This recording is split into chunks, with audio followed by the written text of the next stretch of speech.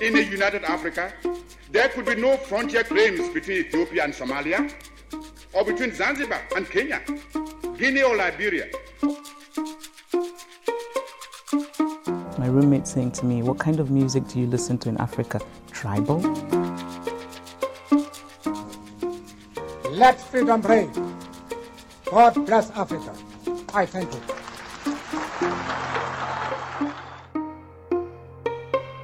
Podden om Afrika är idag med er från Amsterdam på väg till Mexiko. Det är jag alltså, Hanna Nordensvan, och också som vanligt från Nairobi, Liselott Lindström. Hej! Hej! Idag är det torsdagen den 3 oktober när vi spelar in det här. Och det här är poddavsnitt 47. Och jag tänkte att innan vi sätter igång så där igång så värmer vi upp med 2 diplomatiska nyheter. Sexigt. Eller hur? Jag tänker att det är alltid bra att värma upp med sånt.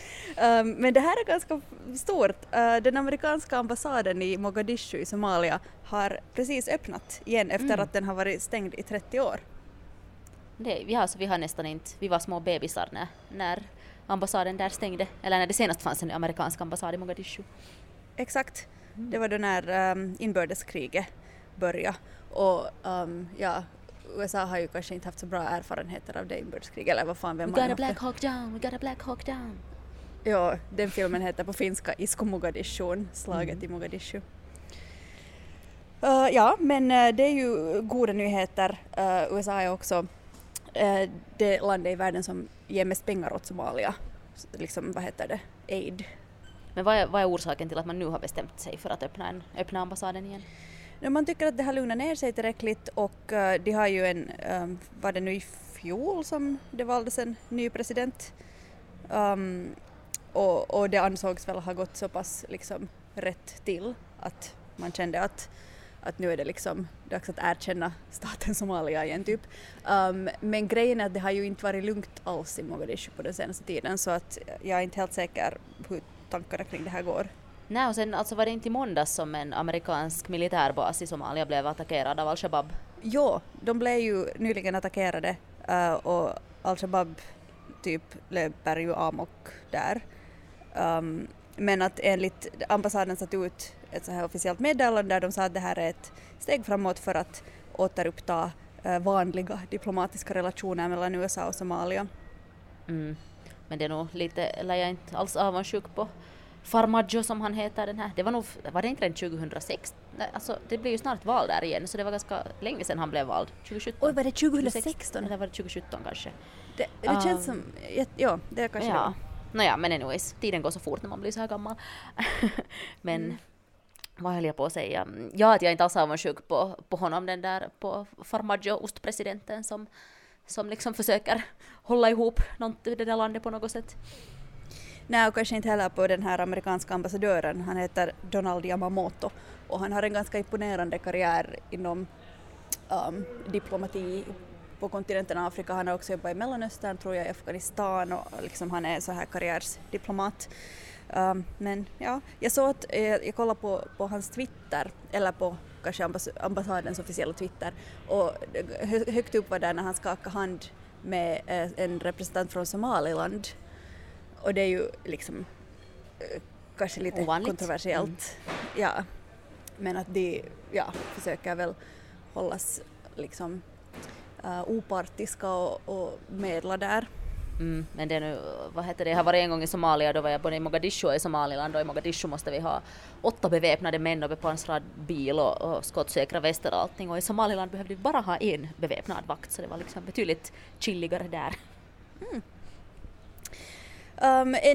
Den diplomatiska nyheten nummer 2 är att Nigerias president Buhari för tillfället besöker Sydafrika, och president Ramaphosa där, i och med de här xenofobiska attackerna som har lyfts upp i nyheterna mycket den senaste tiden. De är där för att de ska diskutera lite läge mellan länderna och sådär. Men det är ju Afrikas 2 största ekonomier, men det kanske inte är så viktigt i det här skedet. Nej, men de har ett både väldigt intressant och ett väldigt komplicerat förhållande. Jag läste just en sån här analys där BBC:s korrespondent i Lagos och sen BBC:s korrespondent i Johannesburg hade skrivit varsitt perspektiv på det här.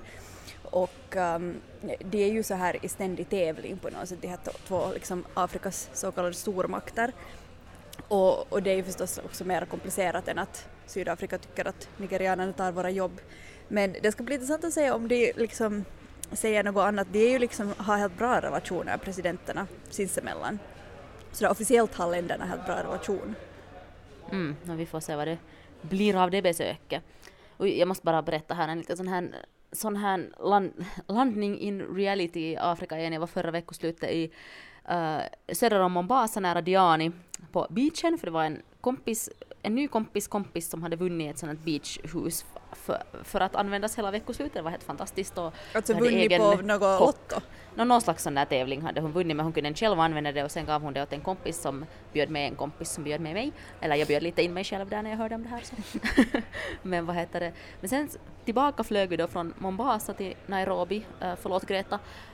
Men så väntar vi liksom där på färjan. Det går en sån här färja över en kanal i Mombasa när man ska liksom för Mombasa ligger lite sådär på en ö. Och så går det en färja där över. Och så står vi hann just inte med en färja och så där är massa bilar och människor hela tiden som far över den där färjan. Och sen när den får iväg den färjan som var före oss, så sa jag åt den här finska tjejen som var med mig, jag var sådär, tittar du på den här färjan, det är så sjukt att där är inte någon kant. Att där stod en massa människor och bilar och sådär, men ingen kant, utan det var egentligen bara fritt fall rakt ner i kanalen. Och vad händer typ 2 minuter efter att jag har konstaterat det där? Jo, en bil faller ner från den där färjan i vattnet. Och det var så att där stod man bara stirra sådär och var sådär, okej, där är människor i den där bilen, man kan inte göra någonting. Vad fan ska vi göra? Och sen tänkte jag att nu kommer vi säkert att missa flyget, och det skulle inte ha varit så farligt liksom, när nu människor drunknar framför ögonen på oss. Men alltså... Men vad drunknade de? Jo, det var 2 människor i bilen och de drunknade. Och ingenting hände. Ingen gjorde någonting. Alltså färjan fortsatte gå. Det kom ju någon sån här räddningsbåt där, men de har fortfarande inte hittat den där bilen, för den är jättedjup, den där kanalen, och så här 60 meter djup. Och sen där jättestarka strömningar. Men jag tänkte bara säga att om det här ska ha varit i Finland, Europa någonstans, så ska man genast stoppa all färgtrafik och liksom försökt hitta dem där. Och det var illa, för det var liksom just före det blev mörkt. Så sen blev det plötsligt liksom på en halvtimme blev det kolmörkt och sen kunde man inte göra någonting. Men det var jätteobehagligt, man bara stod där och var sådär att jaha, vad gör man nu då? Det var nog några människor som hoppade i och försökte simma efter, men man kan ju inte kan man ju göra det utan någon dykarutrustning. Men herregud, kom de människorna som hoppade i tillbaka till båten på något sätt? Jag tror det, för att åtminstone vad jag läste sen så var det nu bara de som var i bilen som hade drunknat, men jätteobehagligt. Och herregud, vad hemskt. Påminnelse om hur farlig just sån här vardaglig trafik här är. Ja, jag vet inte ens vad jag ska säga. Det där är ju alltså helt otroligt hemskt. Ja, man blev sådär, man kunde inte riktigt fatta liksom, man var sådär, vad är det här? Men blev det sådär, började människor liksom skrika och försökte de stanna färjan? Var det liksom... Ja, jag såg någon video, alltså, för vi var inte på den där färjan, vi såg den där färjan från liksom, jag såg den där bilen sen när den sjönk.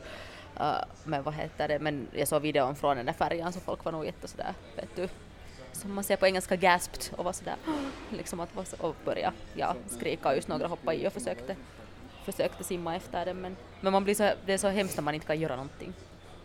Ja, herregud. De måste ju liksom då inte ha haft handbromsen på eller något sånt. Alltså, det var en mamma och ett barn i den där bilen, och någon säger att den där mamman hade liksom barnet i famnen, så det kan ju hända att hon på något sätt la i backen eller någonting av misstag. Men vi lämnar det och går till kanske lite andra hemskheter.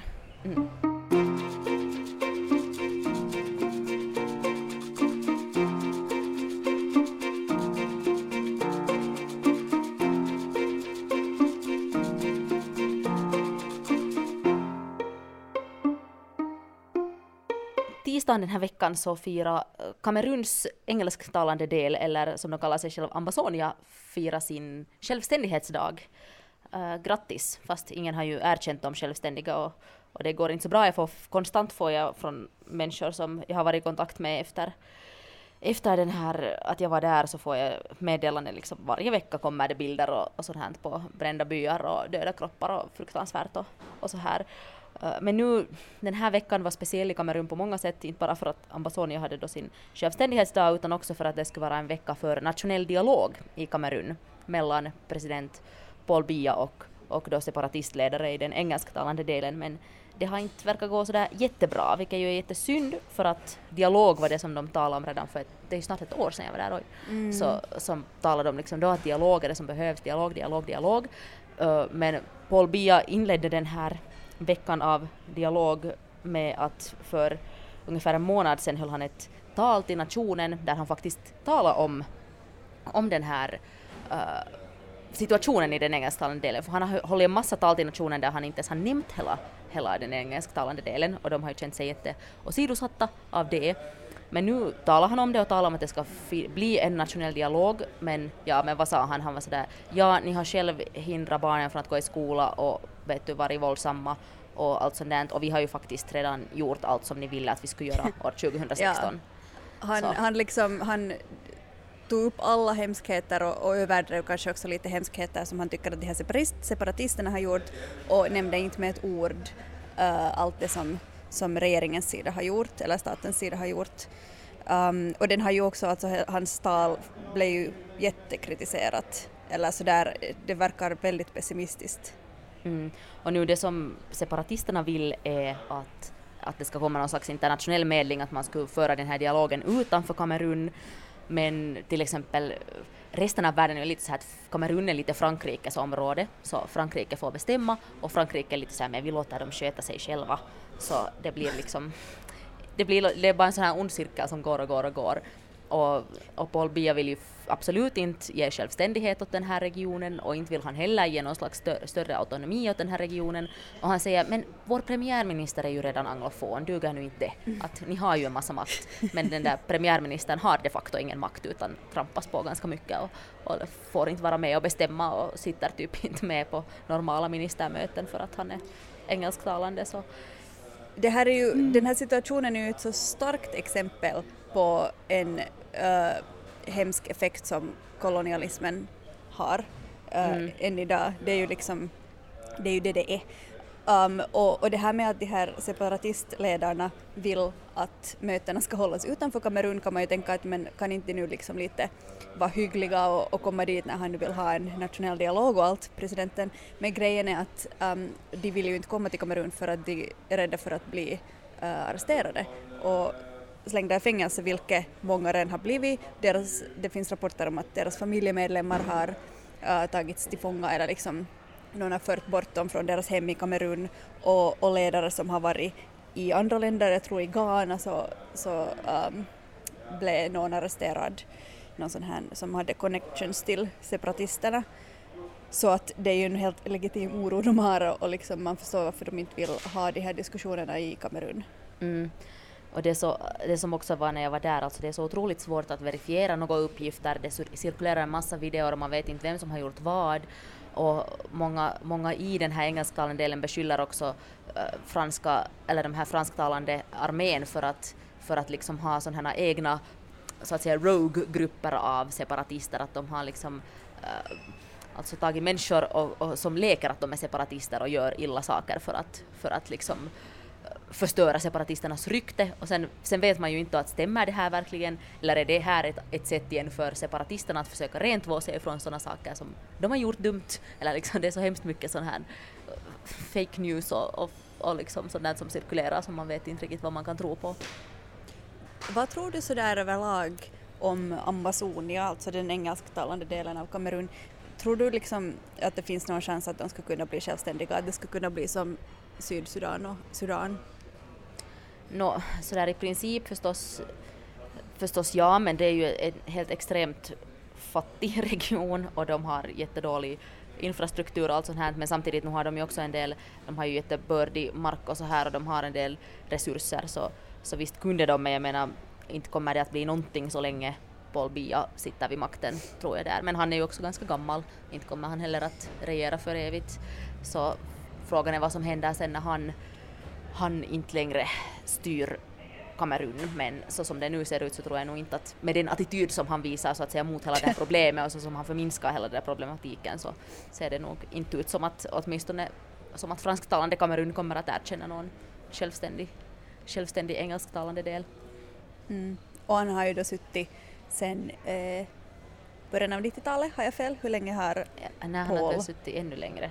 Han är en av de här riktiga, det är väl han och Ekvatorialguineas Teodoro Obiang som tävlar om den här, vad ska man säga, inte så ärevördiga titeln att vem som har suttit längst vid makten. Men det är någonting med att Paul Biya har först varit också premiärminister och sen president, eller var det tvärtom? Så att de har Han ser liksom inte så gammal ut. Det är kanske, liksom, jag vet inte. Jag tycker för att vara en liten diktator så ser han ganska fräsch ut. Men det hör ingenstans. Han har suttit vid makten sedan 75. Först som premiärminister och sen 82 som president. Så ett tag. Men det är sant, men kanske han har samma som det här med Mugabe, att så länge man sitter vid makten så har man energi att kämpa och hålla sig ung. Makten håller en fräsch.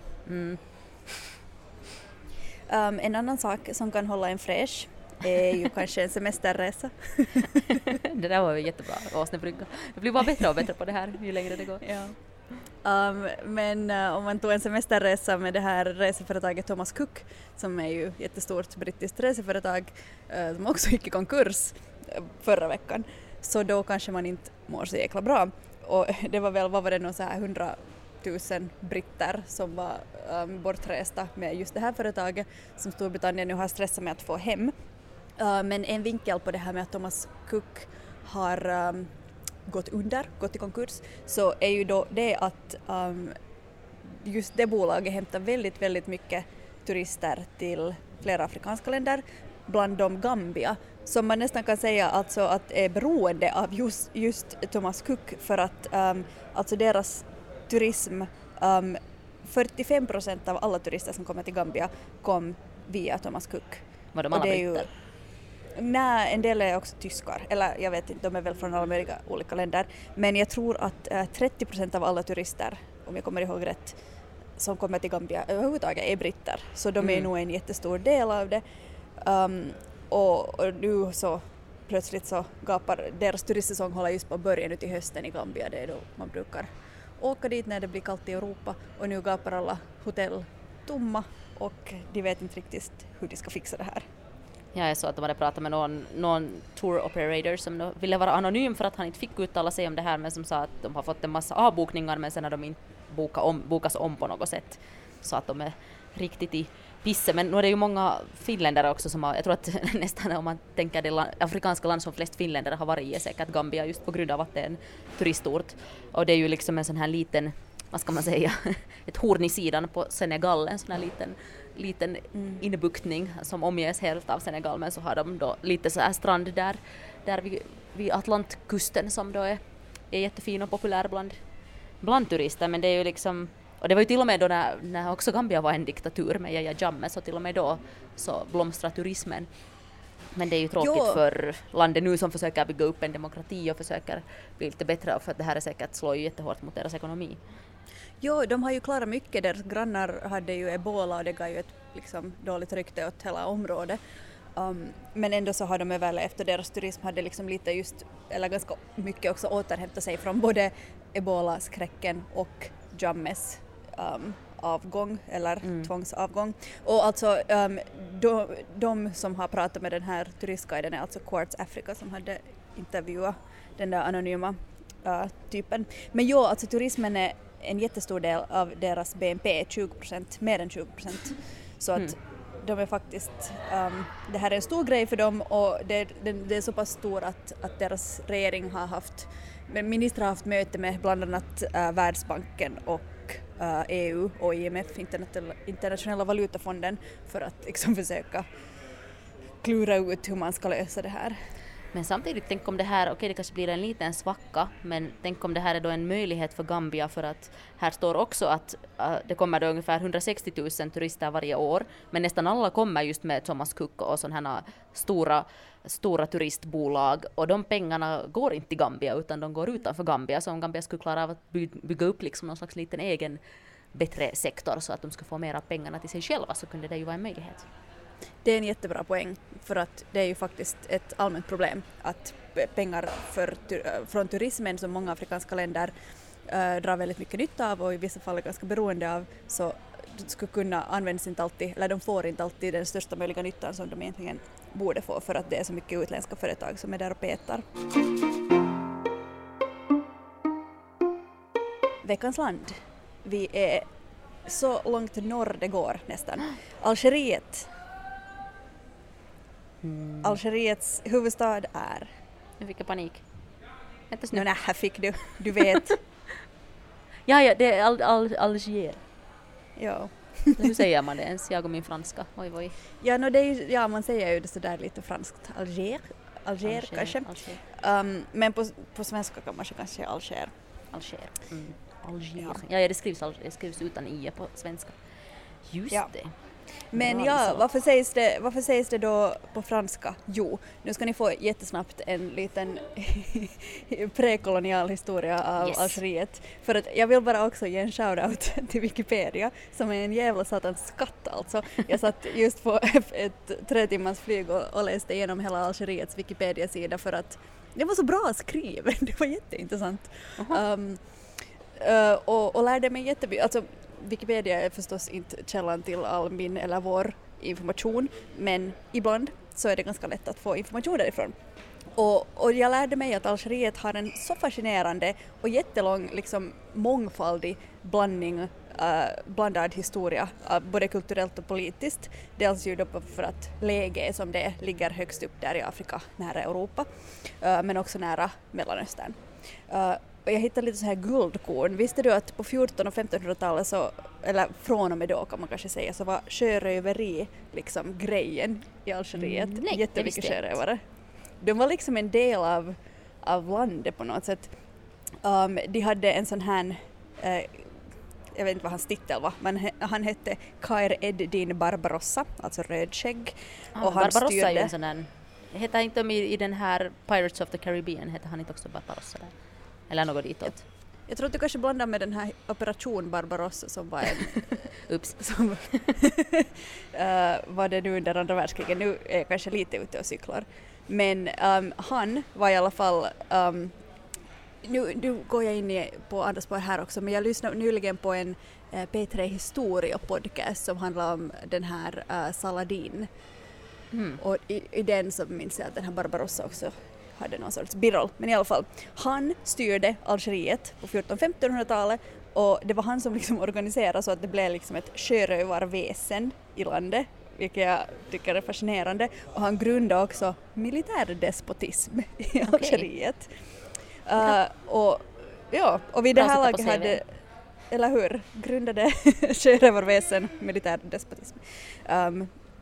Men vid det här laget så hade då araberna redan dykt upp ganska mycket i Algeriet och beblandat sig liksom med de stammarna som fanns där tidigare, berber och tuareger främst. Och sen blev Algeriet en del av det Osmanska riket, alltså det som idag är Turkiet. Men innan det så hade det redan varit en medelhavscivilisation. Och sen liksom först kom araberna, så de har liksom varit en del av jättemycket olika grejer. Och sen efter det så var det en massa europeiska kungar som ville komma och ta över Algeriet, inkluderande den svenska kung Karl V, men ingen av dem lyckades. Sen först på 1800-talet så dök USA randomly, kanske inte jätterandomly, det fanns säkert en bra orsak, men de dök upp, så krossade de Algeriets flotta och ville bli av med sjörövarna. Sen kom sjörövarna tillbaka, sen kom fransmännen, sen blev de franska en fransk koloni. Och de blev de facto exakt stort sådant och de blev de facto en provins. Algeriet var ju en provins i Frankrike, så det var officiellt liksom en del av Frankrike.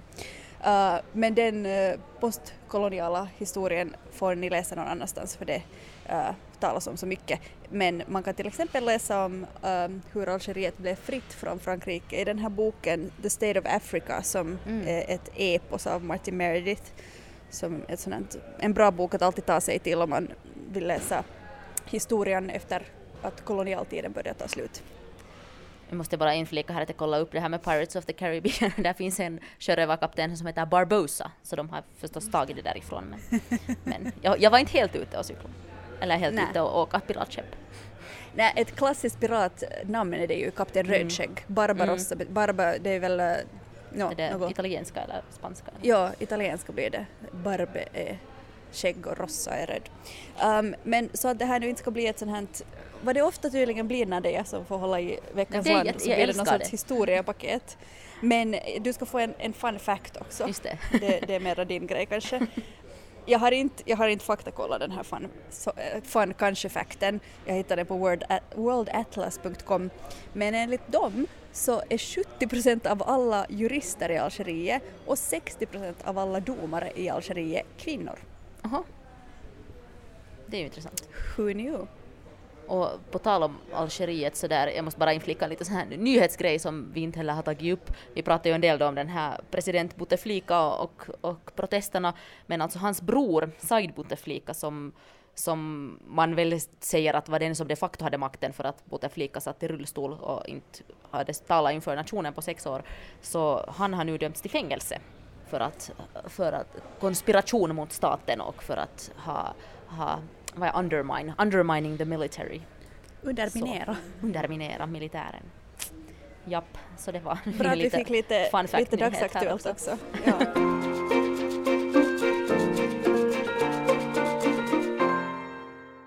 Två sådana här pågående situationer, lägen, styren vi brukar återkomma till ofta i Etiopien och Uganda. Och i bägge så har det varit ganska mycket på gång på den senaste tiden, inte minst i Etiopien där Abiy Ahmed inte har kanske gett en så bra bild av vad det senaste alltså tiden. Han har ju gjort jättemycket bra, vi har ju pratat mycket om allt bra han har gjort, planterat träd och gjort push-ups och fred med Eritrea. Det är ju faktiskt nästa veckas fredag som Nobels fredspris delas ut och han är ju en stark kandidat till att få det, men frågan är nu om han nu verkligen ska få det, för att det är mycket som bubblar under ytan nu i Etiopien. Det kommer liksom mycket sådana här små glimtar av tråkiga nyheter från Etiopien, och Abiy Ahmed har ju också sysslat mycket med det här att stänga av nätet när det blir lite väl hett. Han säger att det är för att det var typ, vet du, så här, oj nu var det lite skolexamen eller någonting, så nu stänger vi av nätet så folk inte kan fuska.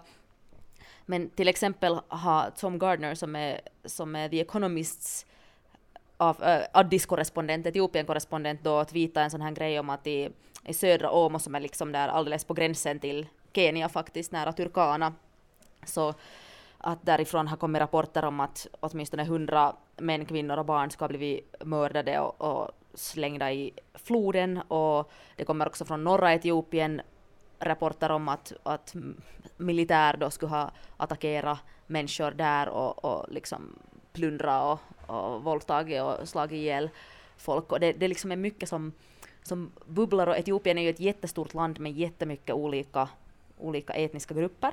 De facto så har ju Etiopien aldrig blivit koloniserat utan att de var ockuperade av Italien ett tag där. Men det betyder inte att de är liksom en enhetlig stat. Och före Abiy Ahmed tog makten så var det ju den Tigray-minoriteten som hade makten med Haile Mariam Desalegn. Och nu är han själv är, Abiy Ahmed är då halvt Oromo och halvt Tigray, tror jag. Men att ändå det höll ju på att gå riktigt illa liksom i Oromo-regionen med protester där för att de kände sig åsidosatta. Men sen blev han då president, och han har ju nog försökt jättemycket, eller inte president, förlåt, premiärminister. Han har ju försökt jättemycket liksom sätta olika människor på olika poster så här från olika etniska grupper. Men sen har det kommit ju så här lite konstiga grejer som den här statskuppsförsöket eller vad det var, som när de dödade 2 generaler på olika delar av landet, som var också på något jätteskumt. Ja, och Oromo, de har ju aldrig direkt varit jättenöjda med honom. Nej, och sen är det har inte varit så där, det här är nu vår premiärminister, utan ja, han har ju nog fått kämpa där. Och sen är det i södra Etiopien nära Awassa så finns det Sidama, etniska gruppen som vill ha självstyre, och det är liksom jättemycket sånt här som han försöker hålla ihop nu, och just att de som är mest pessimistiska säger att i värsta fall så kan hela Etiopien braka loss i ett krig alla Balkan, och det ska man ju absolut inte vilja se. Det låter drastiskt och värt att följa med noga. Det är obehagligt när man ser plötsligt just den där tweeten som du hänvisade till, så dök upp också på min timeline och jag blev helt så att va? Och så försökte liksom hitta någon officiell information, men det liksom fanns inte riktigt, och det är obehagligt när det liksom dyker upp sådana här på något sätt så här sociala medier-röster som sen tystas. Och det som är intressant är ju att Etiopien har ju liksom öppnats upp nu så här att pressfriheten är en helt annan än den var under den förra premiärministern. Men samtidigt så sysslar etiopiska journalister, så jag har talat med några som liksom säger att det är så här att man sysslar med ganska mycket självcensur. Även om det finns nu en yttrandefrihet och en pressfrihet, så ändå så är man rädd för att publicera sånt som kan ses som liksom ett hot mot den nationella säkerheten så att säga, och just sådana här grejer kan ses som sånt. Men sen då är ju risken istället att det sprids bara en massa rykten som sen inte stämmer, eller att saker överproportioneras eller underproportioneras i sociala medier och sånt här som är en fara för sig. Samtidigt i Uganda. Veckans första tips, ta inte på dig en röd basker om du ska på semester till Uganda. För i Uganda så har den här röda baskern som Bobby Wine, som alltså var musiker, sen blev han oppositionspolitiker, det är hans symbol och hans följares symbol. Den tyckte Uganda att är en risk och propaganda, så de förbjöd den. Bara medlemmar i armén får härefter använda röd basker. Och han har ju tagit den lite från Julius Malema i Sydafrika, som också brukar ha på sig en röd basker. Det är lite de här unga, ganska radikala afrikanerna som också har en liten sån här panafrikansk vision kanske, som har tagit just den här röda baskern till sin symbol. Men nu vill då allas vår vän Museveni inte se flera röda baskrar på gatorna. Och baskrar är väl lite en så här revolutionär symbol också annars. Jag tänker på Kuba till exempel.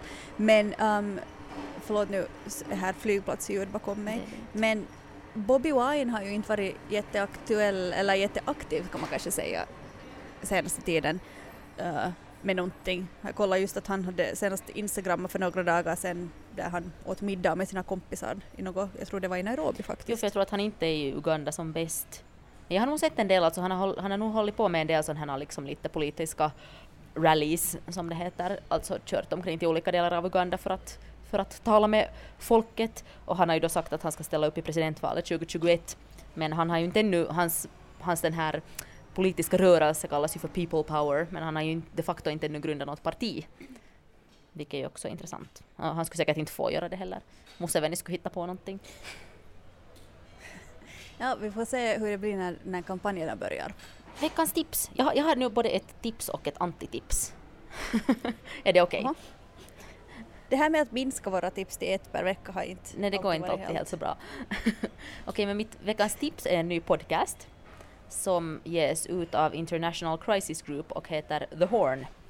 Och vi pratar ju just mycket om Etiopien och Somalia, som ju båda är en del av Afrikas horn, liksom också Sudan, Djibouti, Eritrea och lite då delar av Kenya också räknas till Afrikas horn. Men den här podcasten behandlar då olika frågor som berör. Det har bara kommit ut ett avsnitt ännu, så den är helt pinfärsk, men i det första avsnittet så pratar man om Gulfstaternas inverkan på Afrikas horn, och det var jätteintressant just så här med, vi pratar ju en del om just Arabemiraten och Saudiarabien och så här, och hur de beblandar sig i Sudan, och det pratar de delvis om, och sen också varför just Gulfstaterna är så jätteintresserade av bland annat Somalia just nu, så här också investeringssyfte, och just att USA har blivit lite efter så att säga på den fronten, att man ser inte liksom Afrikas horn som nu så viktigt, men samtidigt så är det ju de facto en av Afrikas liksom hetaste punkter, och har alltid varit det just när det gäller konflikt och sånt här. Så det som händer i Afrikas horn påverkar också långt i andra delar av Afrika, så den kan man passa på att följa med i samma app som man lyssnar på oss i, till exempel The Horn av International Crisis Group. Sen läste jag, trots att jag hade blivit uppmanad att inte göra det tidigare, så läste jag ändå The New York Times före detta Nairobi Bureau Chief Jeffrey Gettlemans självbiografiska roman som heter Love Africa. Jag hade tidigare läst en recension på den där den beskrevs att it squats uncomfortably between Eat, Pray, Love and Heart of Darkness. Och det var en ganska apt. New York Times blir ju ofta roastade i den här podden, eller deras journalisters närvaro i Afrika. De fixar fan inte riktigt det. Nej, och jag menar, och han var ju jättelänge här, och han var ju liksom jättepassionerad sådär Afrika-intresserad och så här. Men alltså hans den där bok, det var nog så den vita mannen som pratar om Afrika att jag börjar må illa ibland. Och han liksom är en sån douchebag. Och sen så på något sätt så erkänner han jätteöppet. Han berättar till exempel allt hur han var otrogen mot sin fru och vet du, allt sånt här. Och så, men liksom fast han så där på något sätt jättemycket pratar om vilken otrolig douchebag han är, så känns det som att han ändå inte riktigt acknowledgar vilken douchebag han är, om du förstår vad jag menar. Är där lite white saviorism med i soppan också? Ganska mycket på ett sätt. Men sen också att han är bara så här att hans Afrika är bara det är så farligt och jag var där och det var konflikter. Det var så farligt. Lite sån här känsla. Och sen lyssnade jag på den som ljudbok och så tyckte jag också att det var lite problematiskt att den här som läste upp den som ljudbok då, så alla afrikaner hade ju då accent. Och det var då en vit man som satt och imiterade afrikanska accenter. Och det gjorde mig också lite obekväm. Nej, är det sant? Det låter jätteproblematiskt. Men det var, men den var liksom underhållande. Men den var alltså underhållande, så därför är den nu ett tips. Men samtidigt så var den lite så här att man börjar må lite illa emellanåt. Ja, men kanske låna den på ett bibliotek då. Ja, eller lyssna på den i din ljudboksapp. Gratis. Exakt, som jag gjorde. Nu måste jag skynda iväg till nästa flyg. Och då hörs vi nästa gång i podden när jag är i Mexiko. Och under tiden så ska jag posta våra tips på vår Facebook-sida. Gilla oss där om ni inte redan gör det, och kom ihåg att ge så här, stjärnor åt oss på poddappar, och hör av er om ni vill till exempel till podden om Afrika@gmail.com, eller på Facebook, eller på Twitter, eller på Instagram. Flygfit han. Tack.